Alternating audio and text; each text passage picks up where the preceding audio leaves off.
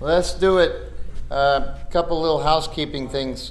First of all, not as many people this week as last week because the NHL playoffs have started and Tampa Bay is playing Toronto, the Maple Leafs, tonight. So I know a lot of people are at home watching that.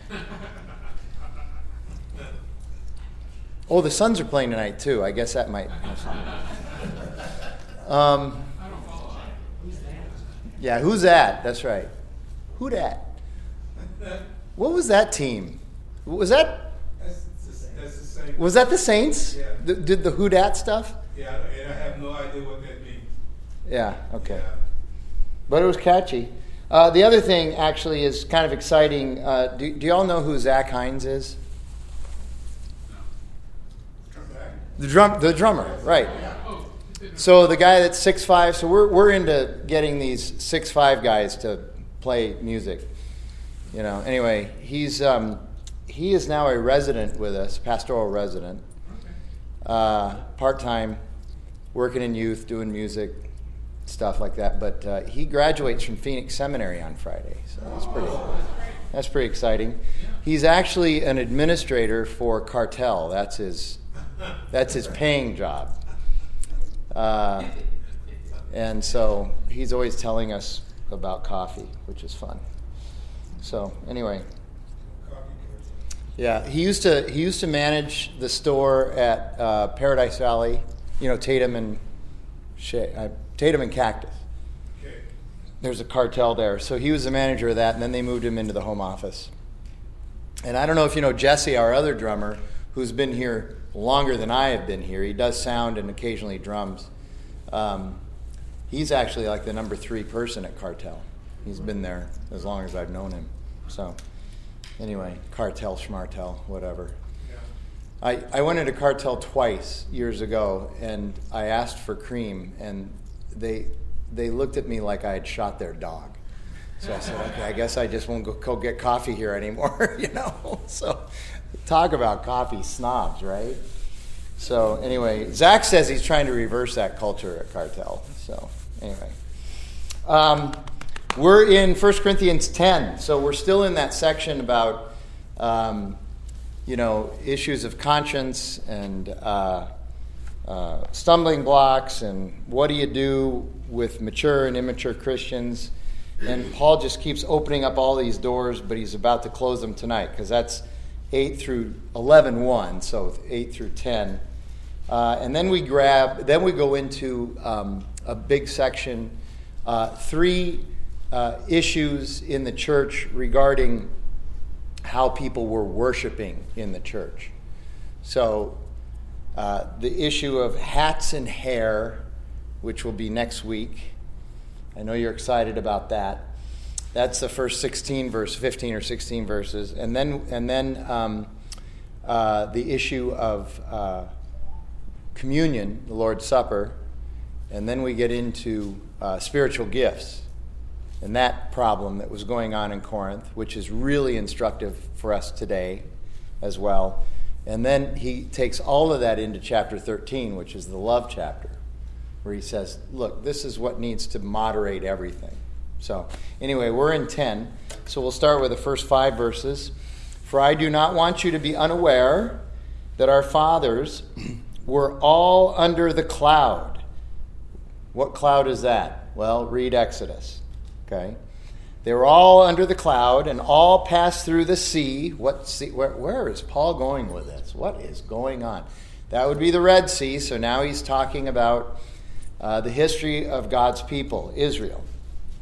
And all were baptized into Moses in the cloud and in the sea. And all ate the same spiritual food and all drank the same spiritual drink, for they drank from the special rock that followed them. And the rock was Christ. Nevertheless, with most of them, God was not pleased, for they were overthrown in the wilderness. So, what is all this Old Testament Moses, Exodus, wilderness stuff? Well, 3 things. Paul gives the Corinthians a warning based on Israel's history. He says essentially something that I say all the time. He says, we've seen this movie before. We know where this is headed.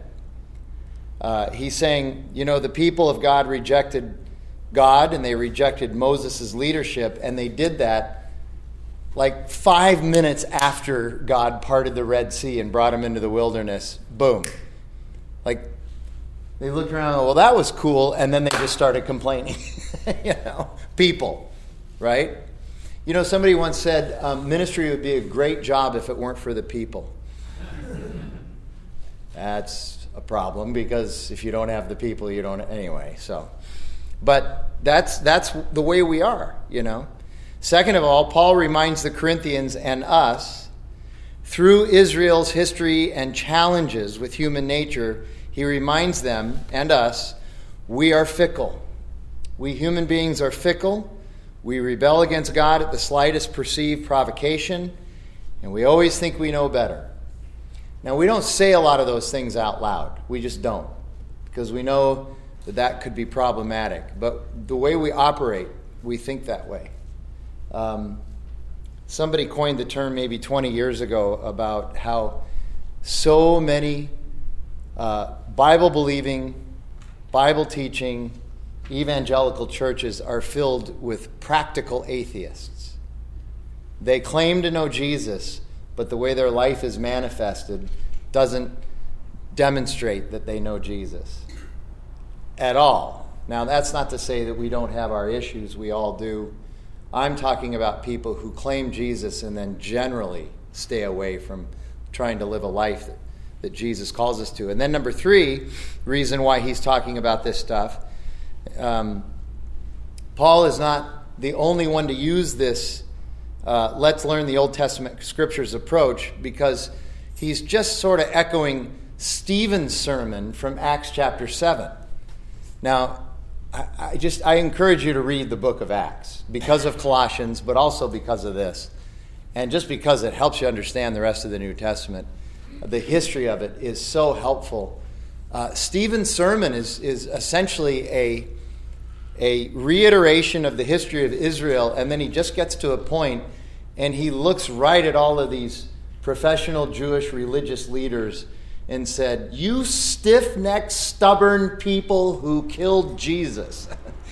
And then they all said, "We're going to kill you." And so they stoned him and killed him. And Saul was there encouraging everybody, and that would be Paul, the Apostle Paul, before he changed his name. Saul was there too. Well, Paul is now saying the same thing and using the same methodology. He's saying, let's review the history here. It's important. It will help you to understand what's coming next. So Paul and Stephen, of course, Paul is explaining from the Torah that just as God allowed the consequences of his people's stubbornness, his people's idolatry, and his people's determination for self-righteousness and self-sufficiency, he allowed the consequences of that to settle on his people, in effect allowing judgment on his people for their foolish idolatry and what we call meism today. He says, so also you Corinthians will suffer the consequences of your idolatry, meism, and stubbornness and self-righteousness if you are continually lured away from Christ into this arena of worship and the deceit of false gods. He's trying to warn them against this. Just a note here that I think is interesting. Paul is pointing out that this judgment that appears very harsh throughout Scripture, one of the things he's trying to point out, and if you match this up to what he says in the latter part of Romans chapter 1, what you discover is that the judgment of God is not necessarily God actively judging, but rather taking his hands off and allowing the natural consequences of their sin to be manifest. And we look at that and say that's an angry, capricious God that's doing that, not necessarily all the time. Most of the time, all God has to do is just kind of take his hands off and allow the natural consequences of our sin and our disobedience to manifest. Okay? So verses 1 through 4 remind the Corinthians of God's incredible provision and protection, the love and grace that they have received. which always and at all times he is now saying also, with this whole reference to the rock, he's saying it's always and at all times, it's always come from Jesus. And that we should never turn away from this provision and protection, this love and this grace for the empty promises of false gods. So some people say, wait, Christ at all times? Yeah, we need to remember that Jesus is a member of the Trinity. He was there at creation. God created through the Spirit and Jesus everything. We read Corinthians and we see that Jesus is the creator. He didn't just suddenly appear, manifest as God in 4 BC when he was born. He predated that. We talked about this Sunday in Colossians. He was a firstborn, which means in the Greek, it means he existed before time. Okay, so he's always been around. So here's one of the messages Paul is trying to deliver. He's trying to say this. Schrader used to say this all the time. False gods never fail to fail. John Piper says one of the problems with false gods is that they always seem to work at first. And isn't that interesting how often we judge religion by how well it works for us? And the claim of the Christian faith has never been, this is going to work really well for you in the world. Read Scripture. There are places where actually the message is quite the opposite. The message of Christianity is, this is the only thing that works in the most important and essential area of your life, and that's in eternity. But if you have the Christian perspective in this world, in this life now, it at least gives you the wisdom to be able to navigate your way through this dark world with God with you, if you'll just cling to him and just hang on to him as you navigate your way through this. And then verse 5, don't be like the Israelites in the wilderness.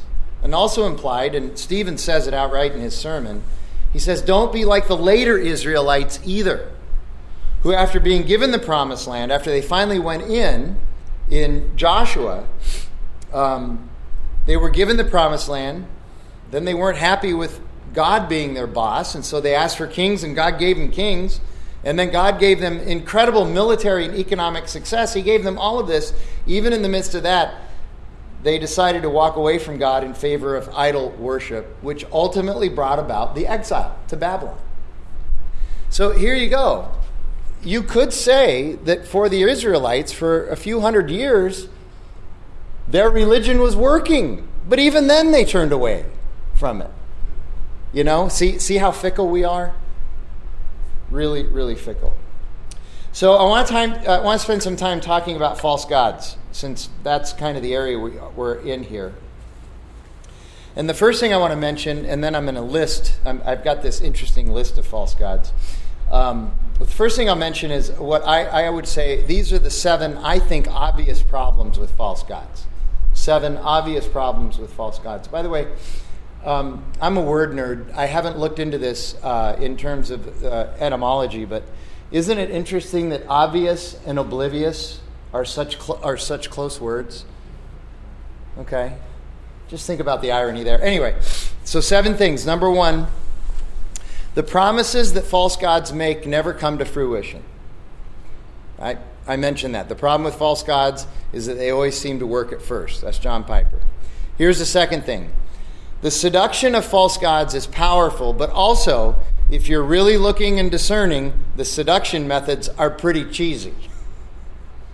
If you really think about it, these seduction methods that the false gods come at us with, okay, here's a lot of people have said this, but I remember Tom saying it so often. If it sounds too good to be true, what? It probably is. Okay?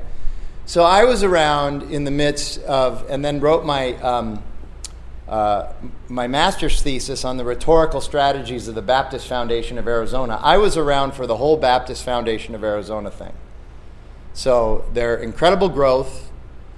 They're an investment house for Baptists, for Southern Baptists. And they were a part of the Arizona Southern Baptist Convention at one time under that umbrella. And it was started by, I guess I'll give you a little history so you understand this. It was started by a guy who noticed that so many Southern Baptist pastors would retire with no retirement, nothing. And so he's pretty smart guy in terms of investing and money management and all that. And so he said, look, here's what I'm going to do. I'm going to set up a special fund for Arizona Southern Baptist pastors and staff so that we can make sure they have a little nest egg when they retire. So great idea, great intentions. Okay. And they had some success, and they had some nice annual gains occasionally. And so then his son took over, and his son said, I'm not exactly sure why we're just limiting this to pastors and staff of Southern Baptist churches. We have however many thousand Southern Baptist churches in Arizona. All the people sitting in the pews of these we need to go into the churches and sell our financial services to all the Southern Baptists. Does anybody remember any of this? Okay, so that's what they started doing. So, and I studied the rhetorical strategies of the Southern Baptist Convention, and here's what they do. We have affinity. It's called affinity seeking strategies. We have affinity because we're all Christians, and this is going to be God's work. You're doing God's work by investing with us. Oh, wow. Okay. All right. And then another strategy was the fact that they had for a couple of years they had a nice return of between 12 and 15% annually, and so now they're saying we're guaranteeing every year 12 to 15%. Never investing in stocks. All of it through real estate. Now, interesting how the United States government often does things that you were never expecting or suspecting and just comes out of left field. But a few of you might remember, in 1986, the United States had a revision to the tax code that plunged the entire nation and especially the southwestern United States into a commercial real estate, not recession, but depression. Nearly overnight in 86 and 87, commercial real estate values, especially on raw land. So if you had 20 acres of raw land at the corner of Power Road and the 60, okay, like virtually overnight, the value of that plummeted 60%. Okay, and now banks are calling, right? Because everybody's leveraged, right? And I remember Schrader talking about it, because Schrader was in the real estate business at the time.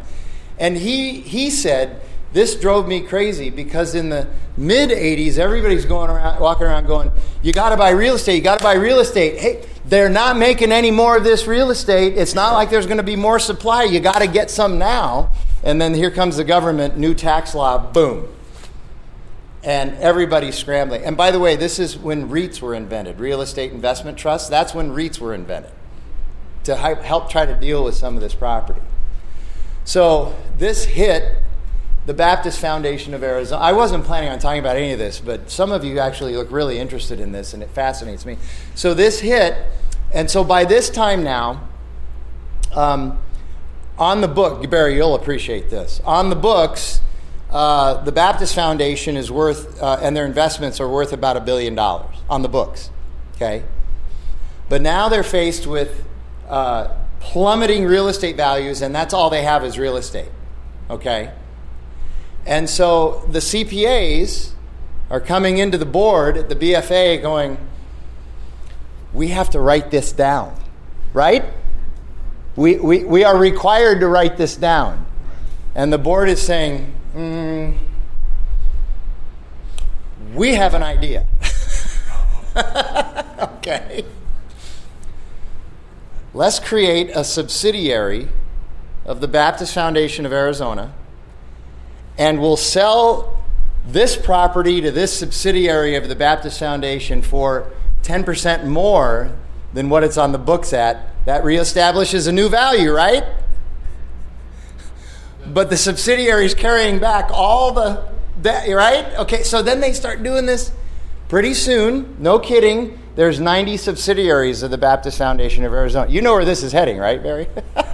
Okay. People going to jail. Yeah. And that's exactly what happened. So was 1999. I can't remember her first name, but her last name was Sterling. I remember that. It's an easy name to remember, Silver Sterling. Anyway, so I remember in 1999, she was an investigative reporter for the Phoenix New Times. Okay? And she broke the story.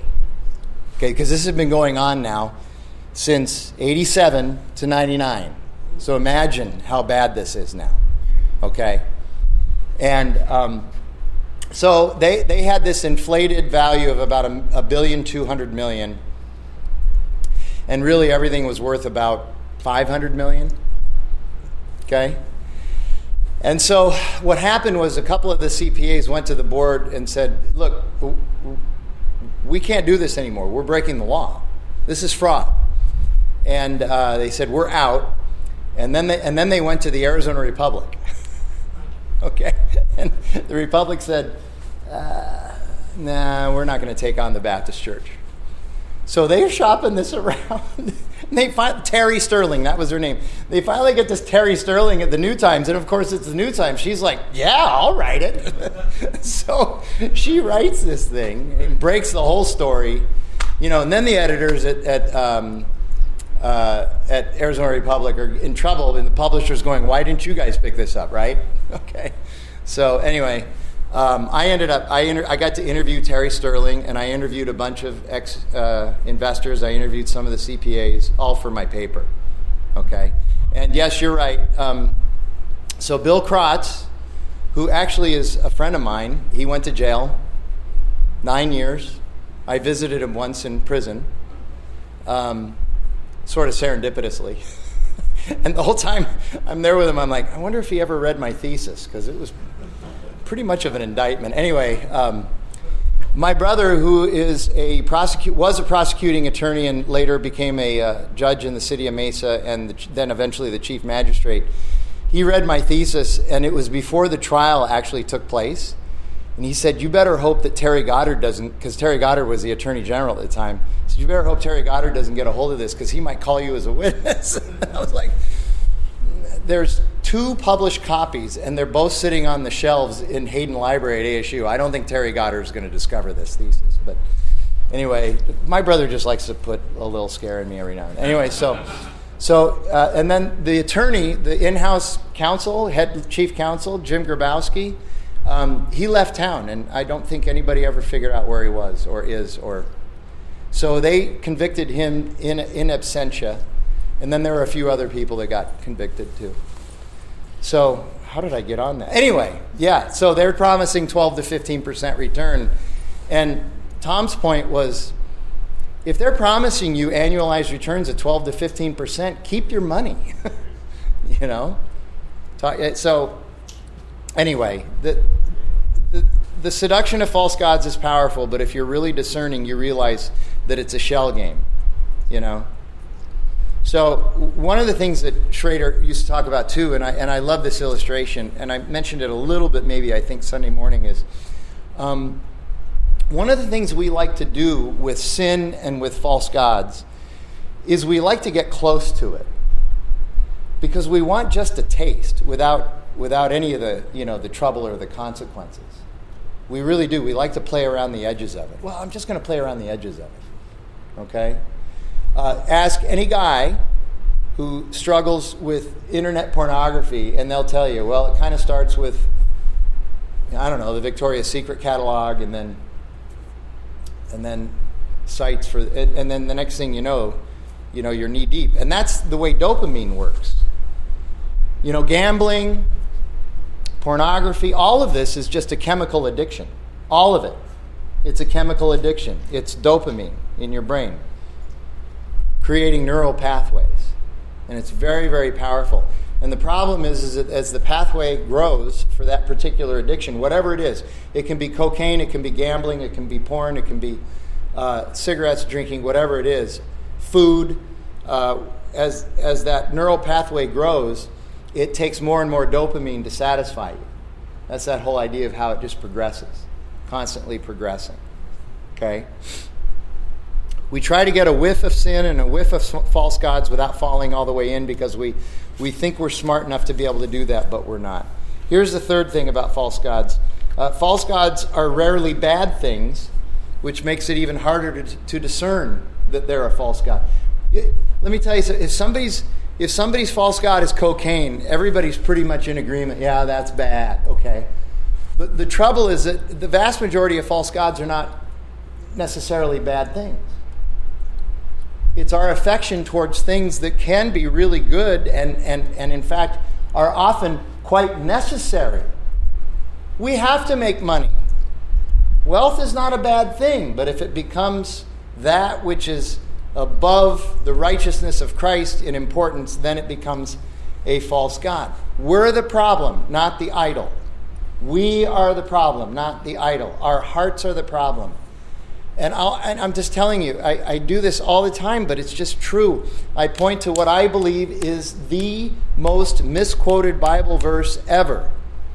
And that is in 1 Timothy, where Timothy says, money is the root of all evil. No, he doesn't say that. But that's how it's quoted all the time. You know, the Bible says money is the root of all evil. No, it doesn't. The Bible doesn't say any such thing. It says what? The love of money is a root of all sorts of evil. The problem isn't the money, the problem is us and our affection toward it. Okay?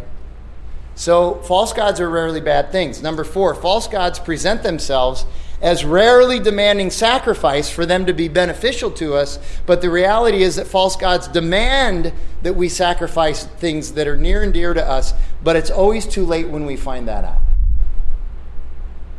They are actually more demanding than we realize. Here's number 5. False gods demand our obedience and affection, just like God does. But we get mad at God when he asks us for our obedience and affection. I've never heard anybody say of their false god, if this false god really loved me. Right? But you hear that. People say that all the time about God. Right? If my money really loved me. If my power really loved me. 6, false gods ultimately in the long run end up abusing the worshiper. False gods always end up in the long run abusing the worshiper. This one fascinates me because we live in a culture today that is hypersensitive about abuse, and yet we worship and allow false gods to abuse us all the time, and we just take it. In fact, we go back for more. We just keep going back for more. It is amazing how many people, for instance, who are suicidal, depressed, and filled with anxiety about social media, truly, research has shown they truly believe that more social media will solve that problem. It's just fascinating to me. If I can just get another hit, if I just had more money, if I just had more power, if I just had more status, everything would be fine. When a false god makes promises it will never keep, that's abuse too. When a false god demands that you sacrifice for it, but you get nothing but heartache and disappointment in return, that's abuse. When a false god insists on obedience and affection but fails to deliver the benefit, that's abuse. And finally, number 7, false gods are just another form of meism. The reason why I say that is because all of us want to create gods in our own image. It's the old Martin Luther line. God created us in his image, and we've been returning the favor ever since. So we're constantly trying to create these gods in our image and our likeness, thinking that that's the way we'll be able to control and manipulate it. Well, if we can control and manipulate it, that makes us God. That's meism. And ultimately, we ourselves are the idol in the midst of this. So there's all your characteristics. So, now, and again, I think this is interesting, otherwise I wouldn't do it, and since you're here and not watching the Suns game, like some of you should be, or you're not watching Tampa and the Maple Leafs. You know, the Maple Leaf star player grew up here in Scottsdale, born and raised in Scottsdale. Austin Matthews. Anyway, I put together, based on several different essays from different resources, a list of the top 15 false gods. Are you ready? Starting with 15. So this is kind of like a Letterman countdown going backwards, but mine's better because there's 15 instead of 10. All right. So number 15 on the false gods, idols, pleasing others. Pleasing others. Number 14, education. Number 13, this is kind of 13 and 12 are kind of catch-alls, but I labeled 13 beauty. And so what comes under that is self-care, fitness, image management, those kinds of things. Self-care, fitness, is that bad? No, but we've turned it into a god. Have I talked to you? There's this thing called the imaginary audience. Everybody, this is true. Research shows this is true of everybody. It's called the imaginary audience. We're just certain that everybody's watching us. They're not. It's amazing what I can get away with walking outside of my house looking like. Feeling self-conscious, but realizing nobody cares, nobody's watching. You know. Number 12, again, sort of a catch-all, media. So what that means is social status and social media. Social capital. Number 11, comfort and comforting activities. By the way, that's maybe my top personal false god is comfort. Number 10 is control. One theologian said this, actually we're all control freaks, it's just that some of us are better at hiding it than others. Number 9, substances. And that includes food. Number 8, family. Why do you think Jesus had some words about this in the Gospels? Again, is family a bad thing? No. But man, when we elevate it, and by the way, I have a bias on this. I would have put it higher than most other people would have on this list, but only because my wife for years was a high school and club volleyball coach. So maybe the correct thing would be children as false gods. Every parent thinks their kid is going to cure cancer. And every parent whose kid is involved in sports, every one of them is really bad at math. Because they all think that their kid should play every minute of every game.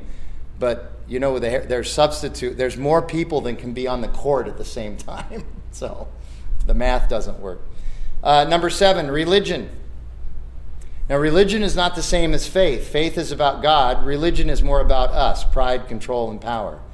Number 6, science. This one is interesting, though, because we have to qualify it as science as I understand it to be.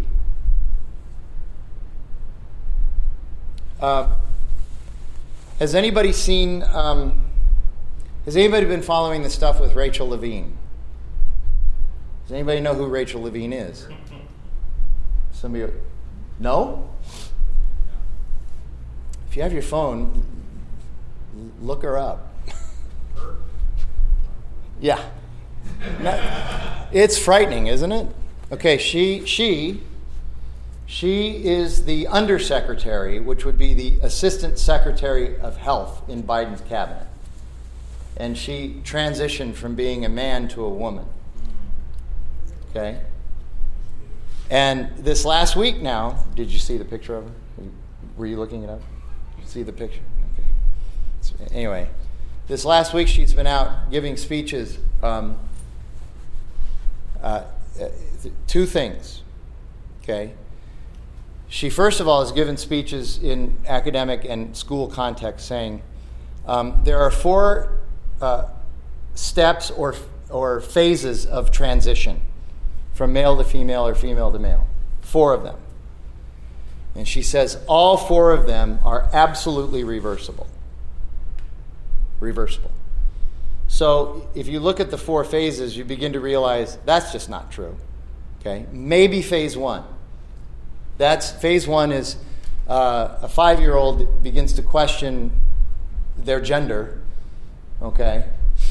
Give them a beer too while you're at it. But anyway, you know, they begin to question their gender, and you engage in the conversation and affirm their feelings.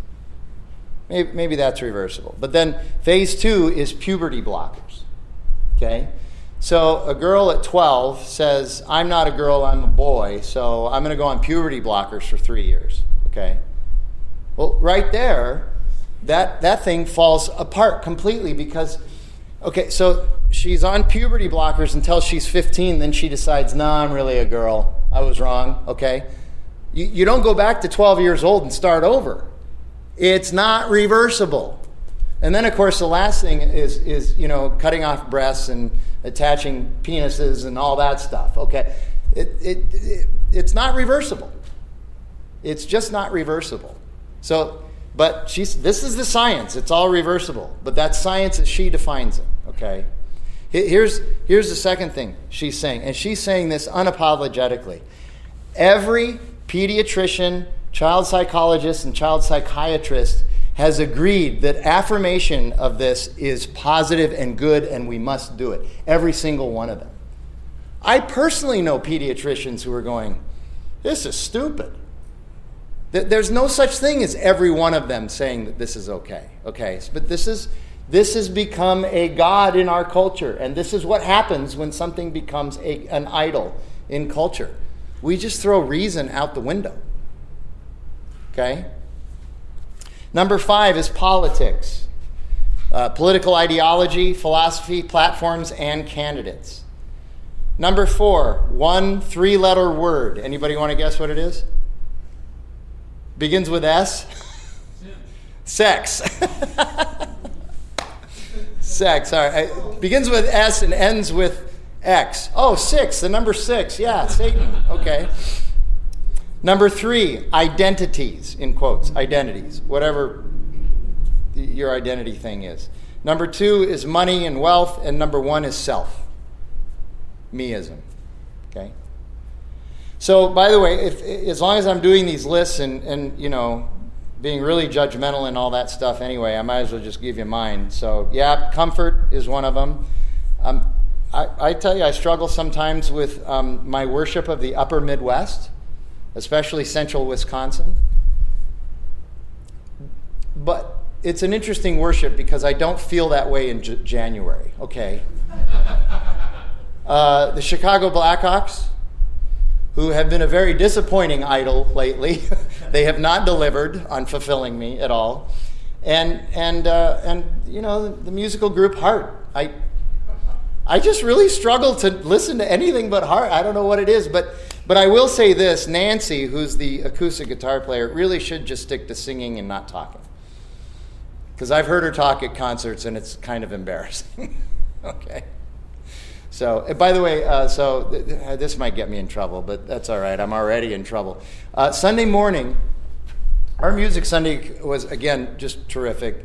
So, Malia, Kayla, they're all, anyway. So, Malia, they're rehearsing. This is like at 7:30. They're rehearsing the song, and Malia's just killing it, And they get to the end of the song, and everybody who's who's just sitting watching the rehearsal, we started clapping, and I just yelled, "Suck it, Heart!" And Tyler Thompson was like, "We have a breakthrough." So anyway, I hope that was helpful. If not, anyway, onward. Okay, wow. I'm not going to get too deep into chapter 10 tonight. So 6 through 13. Now, these things took place, the Exodus, as examples for us that we might desire evil as they did. Do not be idolaters, as some of them were. As it is written, the people sat down to eat and drink and rose up to play. We must not indulge in sexual immorality, as some of them did, and 23,000 fell in a single day. We must not put Christ to the test, as some of them did, and were destroyed by serpents, nor grumble, as some of them did, and were destroyed by the destroyer. Now these things happened to them as an example, but they were written down for our instruction, on whom the end of the ages has come. Therefore, let anyone who thinks that he stands take heed lest he fall. No temptation has overtaken you that is not common to man. God is faithful, and he will not let you be tempted beyond your ability, but with the temptation he will also provide the way of escape, that you may be able to endure it. So I love the Old Testament, and I get excited when we get to teach the Old Testament. Listen, I'm not just Old Testament, but I am excited when we get to teach it. We went through 3 or 4 years ago. We went through Exodus in 16 weeks. I don't know if any of you remember that. The only reason we got that through is because I went to Luke, who was in charge of the preaching calendar at the time, and I said, if I can give you, the problem with doing Exodus is that it takes 40 or 50 weeks to do it. If I can give you an outline where we could do it in 16 weeks, would you consider it? And he said, yes. So I put together an outline, and he said, okay, we'll do it. This summer, I think some of you know, after we're done with Colossians, interesting, on July 4th, Sunday, July 4th is when we're starting this, or it's July 4th weekend. We're starting a series called We Want a King, and it's going to be 6 weeks on 6 weeks on Saul, 5 weeks on, 11 weeks on David, and 6 weeks on Solomon. And then that'll take us up to, Advent. And so we're going to be in the Samuels during that time. I think it'll be a lot of fun. But one of the reasons I love studying the Old Testament is because you can understand the New Testament and the Messianic theology so much better if you know the Old Testament. It's just easier to read the New Testament and understand it if you have some concept and understanding of what's going on in the Old Testament. And Paul even says right here, you should know this stuff because this is an example for us today if you know Exodus. And then he gives 4 admonishments. He says, don't worship false gods, number 1. Number 2, he says sexual immorality is forbidden. It's funny, sometimes I get the words immorality and immortality mixed up, and so I say sexual immortality, which is ironic because there's a lot of people in our culture today who are striving for sexual immortality, which is, of course, impossible. Anyway, number 3, he says, do not test, tempt, or incite God. That's verse 9. And then number 4, no grumbling. No grumbling. That's not necessarily a new thought for Paul. Philippians chapter 2, verses 14 through 16. Do all things without grumbling or disputing, that you may be blameless and innocent, children of God, without blemish in the midst of a crooked and twisted generation, among whom you shine as lights in the world, holding fast to the word of life, so that in the day of Christ I may be proud that I did not run or labor in vain. And then verse 11, the judgment of them in Exodus still applies to us today. God is still God. He has every right to take his hands off or even to direct the judgment. Either one. Doesn't matter. He's God. And then verse 12, far too many Christians then and now believe that they have it all figured out and can stand on their own reason. And Paul says, no, not true. And then that verse 13, of course, is interesting. No temptation has overcome you that is not common to man. God is faithful. He will not let you be tempted beyond your ability, but with the temptation, he will also provide a way of escape that you may be able to endure it. This is a hard verse for some of us, if not all of us, because we have all been tempted in a way that we felt like there was no way I was going to be able to overcome that. Isn't that right? We've all committed sin, and in the wake of that commission of that sin, we've said, nothing I could have ever done. And that's just one of the lies that we tell ourselves. It's not that it's easy, it's a lie that we tell ourselves to make ourselves feel better about the sin and to rationalize it. The truth is, here's how Luther described it. I don't know if you've heard this before. Here's how Luther described it. In the garden, Adam and Eve were not sinful. Their nature was not sinful, but they were able to sin if the opportunity presented itself. And of course, the opportunity presented itself. From Genesis 3 until when Jesus came, everyone born into this world was sinful and utterly unable to keep from sinning. Then once Jesus died and was resurrected, from that time until he comes again, Revelation 21 and 22, we are sinful in our nature. We are sinful, but we are capable of not sinning.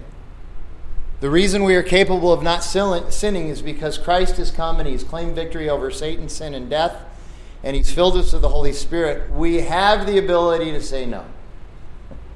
And then once we get into the New Jerusalem, that's when it will be, we are no longer sinful and we are not capable of sinning.